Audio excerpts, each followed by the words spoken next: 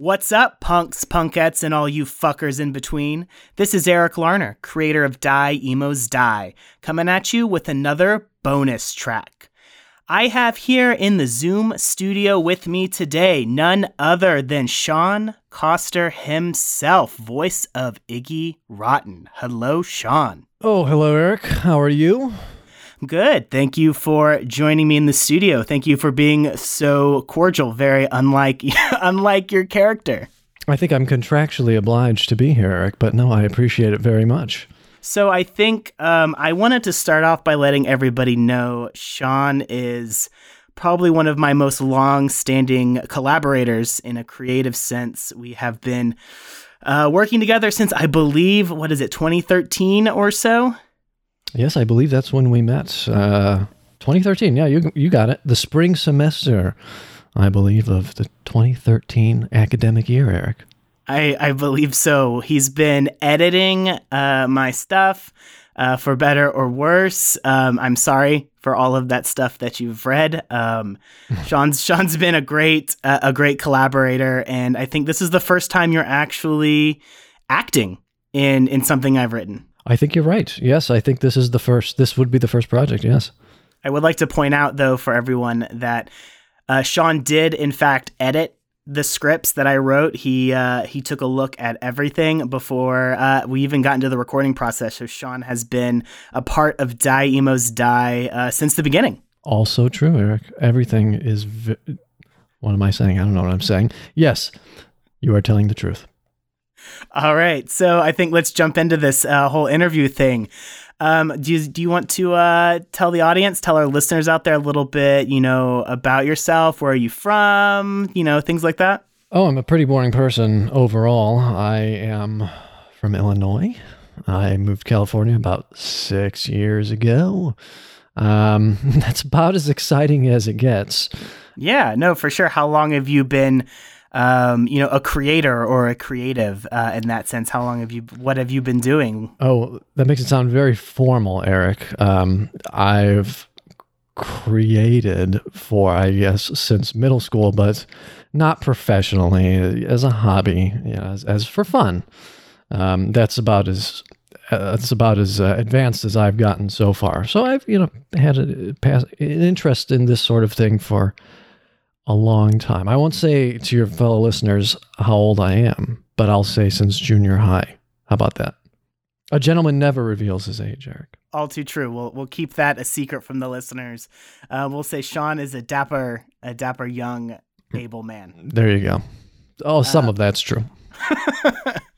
So I think I wanted to see kind of in your experience growing up, what was, the music scene like? We'll kind of stick with some music questions, being that we're doing all Die Emos Die here, but what was the music scene like, where you grew up? Do you have any memories, anything like that from when you were younger? I never was a musician. I mean, I would play the table or the legs or the surface of whatever was in front of me, to the chagrin of my mother, who would occasionally become annoyed with that. I whistle a lot. That's as much musical talent as I have.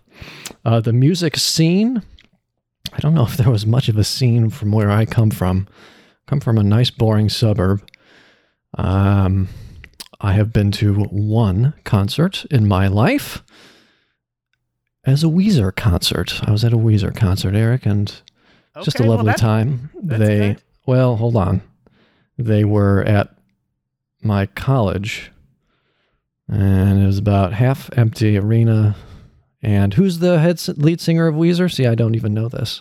That would be Rivers Cuomo. Rivers Cuomo was jumping on a trampoline, I remember. And that's about as exciting as that got. That has been my only concert. So I don't know if there was much of a scene where I come from. I mean, jumping on a trampoline on stage it sounds pretty good. Yeah, well, I guess we could call it that. But yeah, that was my only concert experience. I never really went to any stuff like that. Again, I'm a pretty boring guy overall. Oh, well, I mean, I wouldn't say that, okay? But you are an actor. I mean, so we'll move away from music for a second. I mean, do you have any early memories, anything involving like acting, film or television, anything more in that realm? I was in a one-act play in high school for about, I think I had a couple lines in a one-act play. That's about as much as I did. And apart from that, I just watched movies, observed, never really did anything formally. Okay. I never went to school for acting. I never did that. Oh, no, okay. I took an acting class in high school as an elective. I remember, this is all coming back to me now. I remember a terrible I remember them recording. They like did the first scene of the year, and they're like, "We're gonna record this, and we're gonna watch it back, and we're gonna see how much you've grown." And I was like, "Yeah, I'm gonna do this. I'm gonna knock it out of the park." And then I did it, and I thought I was good. I remember watching it at the end of the year, and like with sweat on my face, my palms were sweaty. It was one of the most embarrassing experiences ever, because I was so horrible. And this was when I was 14, so even then. I was anyway. I'm getting a little ahead of myself. So that's my earliest acting memories, embarrassing myself in acting class freshman year of high school. That's about as far as it got. All right. Well, it seems like we unlocked the vault on a memory there. I'm Yeah, there you glad go. you could share that with all of us here in the Die Emos Die community. It's my pleasure. It is my pleasure. So kind of hearing a little bit of acting. You said you watched a lot of movies though. Any films, any directors, anyone that you in particular really gravitate toward? Oh, I'm a James Bond fan. I'm not going to say that those are high art, but I'm a big fan of those movies. Yeah, it's like the usual stuff, Spielberg and all those guys and gals, and Raiders of the Lost Ark and stuff like that. I'm a sucker for those fun action adventure movies. But again, even as I'm saying it, it's kind of like, I like action movies, and I like Steven Spielberg, and again, that's about as interesting as it gets. You said that about 20 times now in these last 5 minutes, but it's the truth. Hey, I mean, if you look at most punk rockers, just to kind of bring it back around to Iggy Rotten, you look at their histories, they're fairly unremarkable. They were all white kids in the suburbs in the 70s who got bored, and they were like, you know what? You got the Ramones. They were like, cool, what do you want to write a song about? I don't know. What'd you do today? I don't know. I huffed glue. Cool. Write a song about it. That was it. So I think you fit right in there. Yes, the huffing glue is me right to the T. Maybe not yes. That. You were banging on tables though, which I wanted to ask really quick. You mentioned to your mother's chagrin. Was your mother impression in the pilot at all inspired by any kind of reaction from your childhood? I don't think no. My mom is a very lovely woman, but she no, I did not. What would be impersonate her or do a send up of her, but no, she always knew when I was whistling, just because she could. I'm not a good whistler, but she could hear it from across the house somehow. But no, it was nothing personal, Mom. I didn't do it as an impersonation of you. It was solely from the depths of my mind, a fictional creation. All right. Well, shout out to Sean's mom for not stifling or crushing your creative spirit. I know I appreciate it whenever I had you record all of those lines and get them back to me. So it's very much appreciated. Yes. Erica, was always my pleasure, as you knew. But yeah, okay. So next question for you. I wanted to see if you could meet any musician, filmmaker, we'll broaden it up a little bit, filmmaker, actor, living or dead, who would it be? I'm going to spoil it for the audience here because you gave me some questions beforehand, and you gave me this one, and I was like, I don't know. I'm a shy person. What would I say to anybody? What would I want to say? I'd sit there and sort of look at them and not say anything. And I I was like, oh, I could meet Steven Spielberg. Oh, I could meet so-and-so. I could meet... And a musician, as many of you will know or have already figured it out based on what I've been saying, I don't know a lot of stuff about music. I don't know a lot of bands or people. I have a weird music taste. We can get into that in just a moment. So I struggled to figure out who I would meet. And this is the moment now I'm going to turn it on you, Eric, because I don't have an answer. So because I've never asked this question to you, what filmmaker or musician would you meet? Because you seem to know so many. What would be one if you narrowed it down? Well, I'm gonna keep you tied into this because I'm interviewing you. Bastard. Let's say the two of us sit down in a room with Weezer together and ask about that trampoline that seems to have stuck in your mind. I would tell Rivers Cuomo that I was there in Peoria, Illinois in 2010 or something like that, and I just had the most wonderful time. It was a mildly fun experience. That's what I would tell Rivers, and it was my first concert and my only concert since. So I would tell him, thank you for the moderately entertaining time in Peoria. All right. Well, at least we can, that way we can do it together. So that way we can get over any kind of shyness that you might have about meeting somebody. This question I know is a little bit leading because I do know you, and I did know that your music knowledge was a little bit lacking, especially in the punk genre. But I wanted to see, coming in to Die Emos Die without kind of that background, what were your thoughts on punk coming in? Did it change as you went through the show? I did not know that. Well, of course, everything that you wrote in the show is comedy and is a bit over-exaggerated in certain aspects, but it all comes from somewhere, and that somewhere would be that there are people who are very passionate about punk music and stuff like that, and I had no idea it went so deep. The fandom, I don't know if I'm even using that correctly, but I didn't know how intense, it's like you have your favorite sports team or you have your favorite type of genre of music, or in this case, your favorite type of punk band. I had no idea.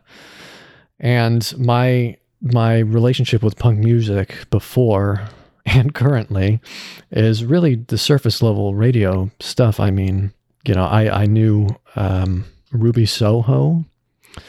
I knew Brohim. I knew the Clash and all that stuff, but just the radio hits, the surface level stuff. It's nothing personal against punk music or anything. It's just that's as much as I ever listened to. No, that's totally fine. I do know, kind of going into it, punk is its own thing, and I think I based Iggy Rotten, like you said, off people that I have met. I do like punk. It is my espoused favorite genre, but I do like other genres of music, if anyone was wondering. But I did base your character specifically off of people I met. They told me things like this wasn't about punk music, but I had a friend who was really into metal. And he told me right off the bat, I played him a song like 30 seconds in. He was like, I don't like it. It's like, why? He said, it doesn't have any screaming in it. I'm like, does it have to have screaming in it for you to like it? Yes. Has to have screaming or I don't like it. I'm like, okay. See, like that sort of, I guess I never even thought about, that's the way I used to be, like with movies and stuff. I've mellowed out in my old age, but that sort of intense fanaticness, if you will. It was just something that I never thought about in the punk scene. It's like, it has to be a certain way, or everything this band does is good, and everything this band does is terrible. And again, that's like the punk zealot. We'll say it however we want to. One of those three. However, Iggy is, again, like you say, how it was based on sort of these experiences of real people. It's just something I never thought about, just because I was some white kid from suburban Illinois. So when am I going to ever think about stuff like that? I mean, the Ramones were white kids from the suburbs of New York. But I did want to say, if you really, really want to see some punk fanaticism, go onto a message board about the Misfits and read people's comments about who they think the best lead singer of the Misfits is, and you'll get a taste for truly the zealotry of some people within even the punk genre itself. It gets pretty nasty. I believe you. I'm scared to go because... Don't do it. If you want to see like a true raging dumpster fire, go onto YouTube, go onto a Misfits music video and read the comment section, and you'll see some truly horrific things. Okay. That's right after we're done with this interview, Eric. That is exactly what I'm going to do. I'm sorry. Don't ruin your night with that. So I kind of guess going off of that, any experience with emo music at all? No, apart from. Well, I have curly hair, for those of you who can't see through the audio podcast, and I always wanted that hair, the, flattened hair over the eye when I was like freshman, like, oh man, I wish that I could have that sort of that emo hair. Yes, the emo-ver. That's what I wanted. So that's my first impression. That's my first. When you say emo stuff, I'm like, oh, the hair. Like that's what I really wanted. Apart from like bands, I remember Senses Fail, right?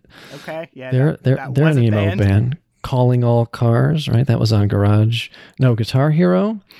Guitar Hero. We're throwing it back with Guitar Hero now. Oh, yes. Was it Calling All Cars? No, it wasn't. It was something else. Senses Fail did have a song on Guitar Hero. But anyway, so there was that. A band that I listened to regularly, also thanks to Guitar Hero 3, actually, would be a band called Matchbook Romance. That is like the epitome of emo. They're up there with Hawthorne Heights. I'm surprised I didn't make a reference. I have one CD that has been digitized that I still listen to in my playlist. So that's been 10, 12 years that has been sitting there for a while. So I like the Matchbook Romance. I believe it was their Monsters album. Yes, that was the emo of the emo, truly. I had a Matchbook Romance. That one was up there for if you really want to delve in there. I'm surprised I made it through an entire season of a podcast without making a Matchbook Romance reference. That's shocking to me now that I think about it. I'll have to save that for season 2. I was just about to say, Eric, the next season. We'll see what happens there. So kind of going off of your music knowledge here, what was it like for you reading Iggy, getting into character for Iggy without having this music knowledge? Like, what did you tap into for this? There was a good line that, as I mentioned, I'm a James Bond fan, and one of the actors who played James Bond, Roger Moore, said in a few interviews, it's like, what do you do to act? Like, where do you go, or what's your inspiration? And he would say your lines correctly and don't bump into the furniture. And I feel as though, by the way, I looked that up for this interview. Like, who actually said that? And just for history buffs out there, I think it was a playwright named Noel Coward. I don't know this stuff because I'm not like name dropping, but I looked this up, so I just want to make sure I'm given the right credit. Say your lines correctly and don't bump into the furniture. So that's my take on acting. I know that's not a ringing endorsement for any future directors who may want to hire me. That's where I get my stuff from. But ultimately, it was working with you. We kind of tried to figure out what we wanted, and you maybe knew what you wanted, or maybe you didn't. And we sort of played around with the voice a bit. I didn't really, like you said, like you've sort of hinted at or alluded to. I didn't have a lot of background to tap into for this. I just saw the script and was like, oh, this guy seems kind of annoying. And how am I going to do that? Well, maybe he'll have a higher pitched voice and he'll be, a bit grungy and a bit much. He's kind of a try-hardy guy. So it's like, okay, well, how do I do that? And that's kind of where I went. But again, ultimately, it was just about saying the lines right and sounding okay and not sounding like I'm reading from a dictionary, and if I did that, then hopefully it worked out. Well, you definitely didn't sound like you were reading from a dictionary because you kept mispronouncing words, much like a middle schooler who sounds like they flipped open a thesaurus for their English paper in mini scripts, which I want to give Sean credit. I wrote one joke about Iggy mispronouncing a word, and you really took it, and I think you dropped it into like 3 other places. So there are multiple instances of Iggy trying to sound intelligent with his vocabulary and failing.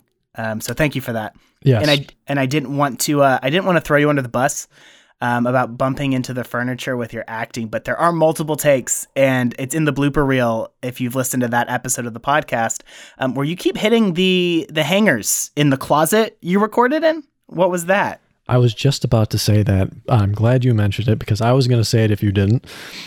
I wasn't even able to follow my own advice because I did bump into the furniture while recording and say your lines correctly. As you know, Eric, I would change lines up on you all the time, which piss a lot of people off, I feel. But that was something that you allowed me to do, which was a great time. I enjoyed that, bit of freedom to ad lib or to change things. But you young actors out there, don't go changing the lines on your director or writer unless they've given you permission to do that. Something we discussed beforehand, and I think going back to your music knowledge, I think helped the scripts out because you helped keep everything from being a little too inside baseball, as it were, because I would write jokes, I would write things into the scripts that a lot of my friends got because they come from the similar music background, but I always kind of leaned on you a little bit in that sense, and would tell you, I remember, if this doesn't make sense, tell me, because I do want to hit the punk crowd, I do want to hit the emo crowd, but I wanted to have a little bit more of a far reach. So please, if something truly doesn't make sense, let's work it out a little bit. So I think you kind of brought some of that sensibility and made some jokes that I think some non-music people could get too. What you're saying is I helped dumb down the script a bit for us dumb non-music people to better understand. I didn't say that. I was saying you were helping to punch it up. It's a good thing. Okay? Yes. There you go. Well, you know what? I'm sure there are a dozen jokes per episode that went over my head, you as a director would always tell me, this is this and this is this, and you have to say it like this in order for it to be I would read lines like, oh, like there's a joke there. I know there is. What's the punchline? And it was something related to punk music. You'd give me riffs like Iggy's humming this riff. What was the riff? See, I don't even remember. I remember in the pilot. That was whenever I first got clued into your knowledge. I wrote into the pilot. Iggy hums the opening riff to "I Wanna Be Your Dog" by the Stooges, and you came back to me and said, "I don't know what that is," and I was like, "Okay." I had to look it up because I didn't. Aren't you so disappointed, listener, if you thought, this is going to be me sounding vain, if you really liked my performance as Iggy and now you're realizing that I'm just one big charlatan, I've faked everything, and I'm a total fraud. I know nothing about punk music. All I do is just act silly in front of a microphone, and that's about as intense as it gets for me. As complex as it gets, I should say. It was good acting. I thought so. I wanted to point out, though, obviously, speaking of you getting into character here and knowing nothing of punk rock, you don't sound like Iggy Rotten very much. And if listeners, I hope you didn't think that Sean actually sounded like that in real life. What was that like? Because I know we worked a lot on that voice because we wanted to be grating, but not too grating. So I don't know. Where did that voice come from? Yes, I think, like you said, it was something that we worked on. Or that now you do have to answer this question because I actually never asked you this question. What did you think when you were writing the character? Did you think it was going to sound like what I did, or was it maybe there was something else you were expecting? No, I'm glad you asked because I think you asked me this question whenever I gave you the first script because you referenced a few early punk bands like the Stooges, like the Ramones, and you were like, do you want this kind of lower, gravelly voice? Because like Iggy Pop has a low, like he's lower. Right. And I remember thinking, no, I want it to be a little more Sex Pistols. I want it to be a little more, I want it to go up. I was thinking nasally whenever So I think that you kind of moved the direction that I was kind of hoping, and you ended up coming up with this voice that I later discovered, I didn't know this before, sounds like the lead singer of Flogging Molly, which I found out because I was listening to Flogging Molly and I paused and I turned to Shannon and I was like, Shannon, listen to this. Does it sound like Sean doing the Iggy Rotten voice? And I played her like 5 seconds of the song and she was like, holy shit, you're right. That sounds like Sean. That's total coincidence, by the way. And yes, by going off of that, I was like, well, reading the script, Iggy probably isn't going to sound like me. So what do you do? And I think I've said this just a couple minutes ago, but so do I go lower or do I go higher? It's like, well, if I go low, I'm going to sound stupid because I can't do a voice low. And so I guess I got to go higher. And then you just got to add that, like you say, that gravel grating kind of like, where you kind of listen. He's like, that was really it. It's like, can I emote in doing that voice? Can I sound angry or sad or excited or scared? Can I do it in that voice? And that was really, for me anyway, can I quote unquote act in this voice? Can I hit all the emotions that I need to in the voice? And the one that I ended up doing, I hope anyway, ended up being a voice that I could do those things with, and hopefully was convincing as this very annoying but very endearing character. Well, I might be biased, but I think you did. And I wanted to kind of go into that, speaking of emoting and this voice. Was there a specific episode that you remember recording the lines for? Like, what was your favorite episode to record for the podcast? Oh, I don't know. I think as the podcast went on, I think I can personally hear myself become more comfortable, or I don't know, more consistent maybe in the voice. And as it goes on, and then by the very end, it's like, okay, that's probably where I would be if I had to do it again. Because like in episode 1, I can hear some differences where it's like, oh, okay, I probably wouldn't have said that like that today, having done the whole thing now, having recorded everything. My favorite stuff with Iggy was doing the things that was unexpected for him. Him getting excited is something that would be expected, but he has random bursts of energy, and that was always kind of fun to do. And I'm not saying this is my favorite episode, but it was a kind of a weird one to do, with the scene at the end where he's sort of in the car and he's like, oh, my Ziggy's in the hospital, and that whole thing. It was different. It's like, well, how would Iggy be if he's like sad? It's like, I don't know. It's like, oh God, we'll play around with this. So it was like a fun little challenge to do. It's like, how would this sort of over the top cartoon character be legitimately grief stricken? How would you do that? So it was kind of fun to play. But it was always the stuff you gave me and all this weird energy.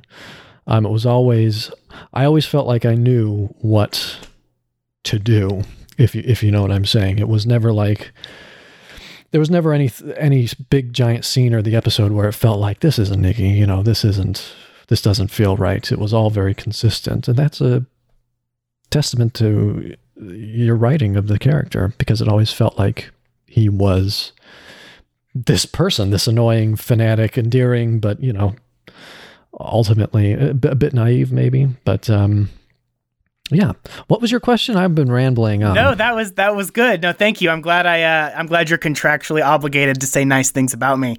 No, yes, I am too. I'll take that check after tomorrow. I'll expect that check tomorrow in my account.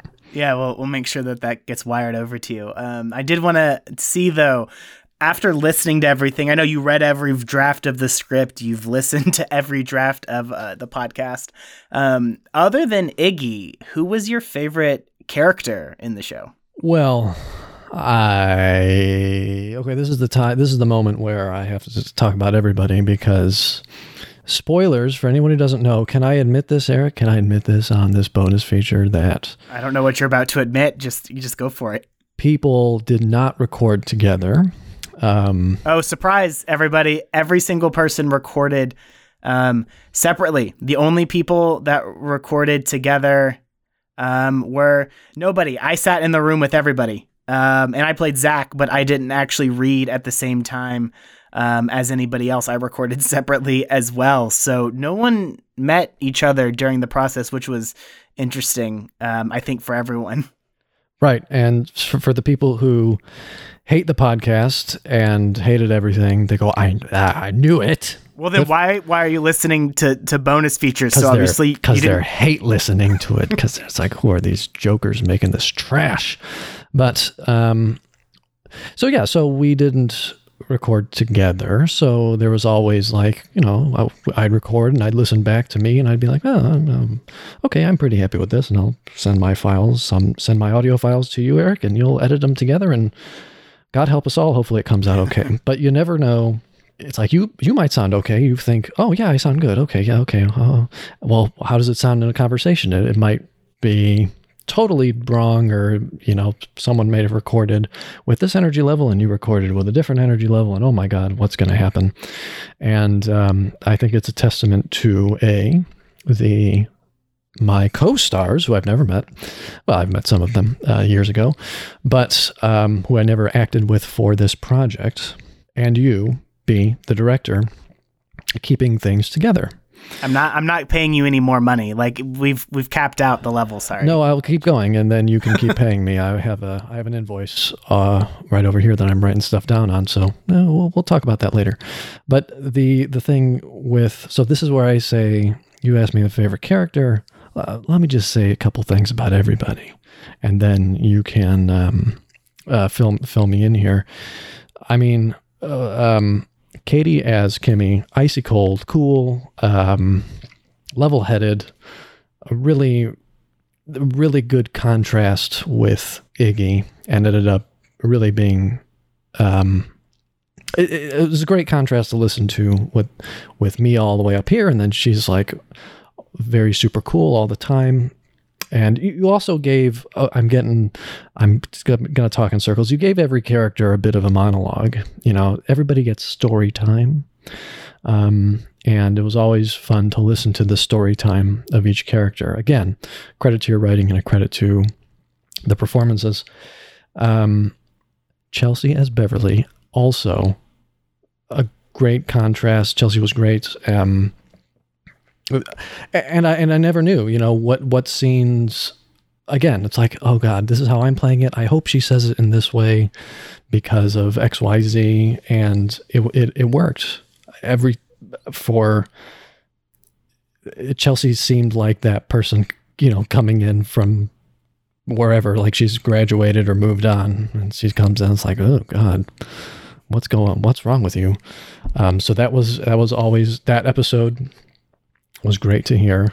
And then of course, Kimmy comes back in 108 and she's like, have you ever run a concert? Have you ever done this? Have you ever done this? I mean, it's great stuff. So there's those two. Wonderful. Shannon, who is a real musician, unlike me, who has her own song featured in the podcast. You gave her a really big role in sort of this mustache twirly villain, over the top, but not. And it was that episode of hers too, the sixth one, I believe, where she takes over the radio show and has her own show, was a script that I did not actually read that much of. I read it, but I didn't read it as much because there were no lines of mine in it. No, but really, I wanted to be surprised to actually listen to it and not be super. I didn't want to know what was coming. So that story time, when she's telling the story of how she became who she was and all that stuff, Shannon was wonderful. And she was great in all the other episodes too, but that was her episode to shine. And she really did. And of course she has her own song, which is, I mean, again, this is like real talent, not just some fool like me sitting in a closet and recording. No, it was a real musician. So Shannon was wonderful. Sarah Beth, my fiance, was absolutely wonderful as the twins, not the twins, but they were the bloodsuckers. And she has a theater background, and she had a lot of fun doing that too. And I was very pleased with her high-pitched and low-pitched voice. That was fun to. I was sitting over her shoulder listening to her record, and she was really fun to do that with. Well, you also gave, as the director, you gave yourself a role, but hey, this was also kind of a first foray for you as well, giving this sort of role for you. And I, as you know, was listening very carefully to you to make sure that you didn't sound robotic or scripted or whatever. And we went through that whole thing, and but ultimately, as you recorded and as you did more takes, more stuff, and as the episodes went on, you were this character. This is a 1-for-1 of you, right? And that's what we kind of talked about, right? When we sort of talked about how are you going to play this, it's like, well, this is you. This is a 1-for-1 person, a 1-for-1 copy of you, essentially. And you did an excellent job as this role. It was, that last episode where I'm like going back and forth with you and, we're going to you. It's like, no, don't cut to me. Don't do this. I'm like, it's gonna, it's gotta be, you've got to do this well. It's a good comedic scene. It's like, oh, is he going to do this well? And you did. So it was impressive. Oh, thank you. I appreciate that. My younger brother listened to the podcast, and the first thing that he texted me after listening to episode 2 was, it was a lot of fun. I was listening to you as Zach and just thinking, wow, this is you. Like all of these mannerisms, all of these things are you. I'm like, well, I'm not that good of an actor, so I'm just going to play myself. It's not even about acting. It's just about performing well. And that's something that you did. And that's something you should be very proud of, I think. Obviously, you wrote the flipping thing and you directed it, and there's a lot of work going into that too, but you should also be proud of the work you put in with the performance, because I think it's something that you should be proud of. Finally, though, Michael as Ziggy. Have I missed anybody before I get to Michael? No, you're on Michael Mansour, your younger brother in the show. Michael is the real deal, I feel. And hey, that was a rhyme. I didn't mean to do that. But he is the real deal, I feel, because he is this person. I met him once over Zoom. And of course I didn't meet him, but he came across as like, this is this guy, like Ziggy Rotten is this guy. And the voice and the mannerisms, and I'm like, okay, this guy, he's the real deal here. He's like, and I said it to you, and it's true that, he could have been the lead of this show, I feel. He was really good. It was a joy to listen to him every time. And every time I listened to him with me, I'm like, God, I hope I kept up with him, because I know he was going to bring, and again, real musician, real talent, actual talent. He has that song in the finale. So Michael, a joy to listen to. Really funny in this podcast.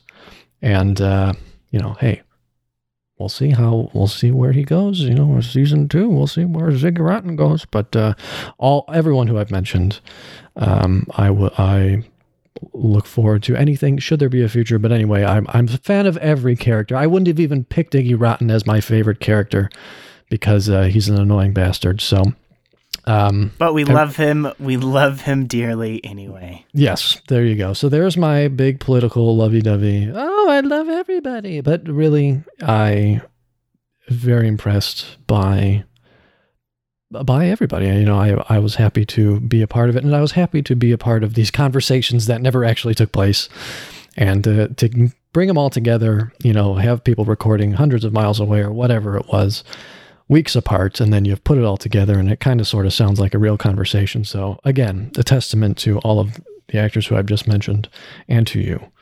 Right. You did hint at the future. What are your hopes for the future of Iggy Rotten going forward? Do you have hopes? Do you have hope for Iggy Rotten? No, just don't write bad scripts, and don't ruin his character, and just keep Iggy funny, Eric. That's all I ask. And if he dies, I just ask that you have a heroic death, and everyone will love and respect Iggy. And but no, I have my hopes and dreams for Iggy Rotten is if he shall continue, then I shall continue to the best of my ability as well. Excellent. So I want to close my big closing question. I'm stealing from Zach. Told you I wasn't that good of an actor. I'm going to steal from Zach and Kimmy's show Use Once and Destroy for my closing question. Do you, Sean Coster, believe that music is magic? Well, even though I am not really a musician, can't read music. I don't know about any of that stuff. In its own way, I certainly think it has a profound effect on a lot of people, and I would say that is magical, right? I haven't met a lot of people who don't like any sort of music at all. So if it can have that universal effect on so many people, I would think there is a magical quality to it. Through whatever genre one may listen to, whether it's punk or stage plays or video game pause menu music or rock and roll or pop music or whatever it is, I do think there is a magical quality to all sorts of music. Yes, I do. I can't do a very good Iggy Rotten voice, but to kind of quote Iggy Rotten, if you meet somebody that says they don't like music, run! Amen, brother. So really quick, for our listeners, is there anywhere we can find anything you've done, anything you want to shout out that we can link to? No. No. Just look, if you want to find me, Google me. Hey, I'm just here for the ride. I'm here to have a good time. And again, if people enjoyed my portrayal of Iggy Rotten, then I'm very, very happy to have done that for them. So I normally do the sign off, but I don't think I do it quite as well as Iggy Rotten. Do you want to give the Die Emos Die?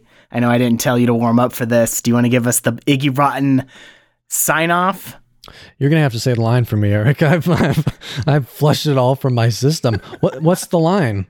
Give me a line read, director. Directors should never do line reads. Sometimes they should, but you got to give me the line read. All right. Well, you can we'll simplify a little bit. This is Eric Larner and Sean Coster. Thanks for listening, and stay on track and punk as fuck. Okay, I can try to do that. Here we go. For Eric Larner, this is Sean Coster, who plays Iggy fucking Rotten. You stay on track, and you stay punk as fuck. Bye. That was awesome. I'm going to stop recording now.